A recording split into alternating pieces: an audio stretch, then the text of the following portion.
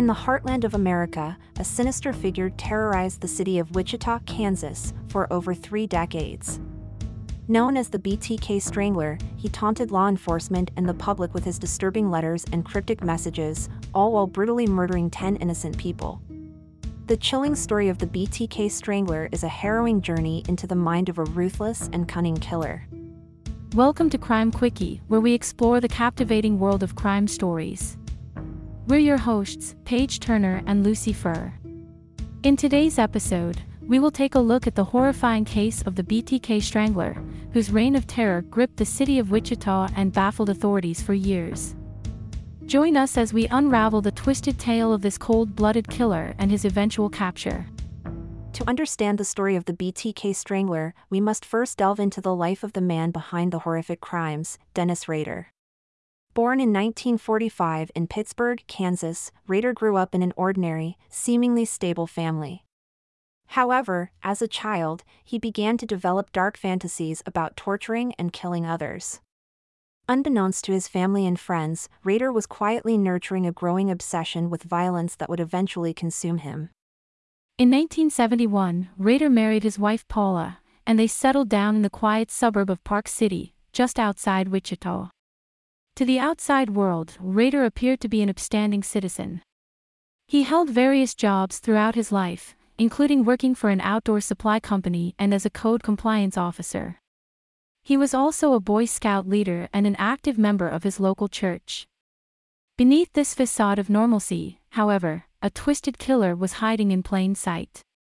The BTK Strangler's reign of terror began on January 15, 1974, when he brutally murdered 4 members of the Otero family in their Wichita home. Rader meticulously planned the attack, cutting the phone lines and waiting for the family to leave for work and school before making his move. He broke into the home and, one by one, bound, tortured, and killed Joseph Otero, his wife Julie, and their 2 children, Josephine and Joseph II. Rader's killing spree continued over the next several years, claiming the lives of more victims. In April 1977, he murdered a young woman named Shirley Vian, suffocating her with a plastic bag. That same year, in December, Rader killed another woman, Nancy Fox, by strangling her with a belt. Despite the gruesome nature of his crimes, the BTK Strangler managed to elude authorities, partly due to his carefully planned attacks and his ability to blend into the community. However, it was Rader's own desire for attention and recognition that would ultimately lead to his downfall. Throughout his killing spree, Rader taunted the police and the media, sending letters to local newspapers and television stations describing the gruesome details of his crimes. He gave himself the nickname BTK, which stood for bind, torture, kill, a chilling representation of his modus operandi. As the years went by, Rader continued to send letters, taunting the authorities and revealing information about his murders. In one of his letters, he even demanded that a book be written about him. Rader's final confirmed murder occurred in 1991 when he killed Dolores Davis, a 62-year-old woman living in Park City, Kansas. Though the BTK Strangler's killings seemed to stop after Davis's murder, his communication with the authorities and the media continued. In 2004, Rader, craving more attention, sent a package containing a floppy disk to a local news station. He believed that the authorities would be unable to trace the disk back to him, but he was wrong. Investigators were able to extract metadata from the disk, which led them to a computer at Rader's church, where he served as a congregation president. This crucial piece of evidence marked the beginning of the end for the BTK Strangler. With the critical lead from the floppy disk, authorities closed in on Rader. They obtained a warrant to test a DNA sample from Rader's daughter, which matched the DNA found at several BTK crime scenes. This evidence provided the necessary link to arrest Rader in connection with the BTK killings. On February 25, 2005, Rader was arrested outside his home in Park City, Kansas. During his subsequent interrogation, Rader confessed to 10 murders, providing chilling details of his brutal crimes.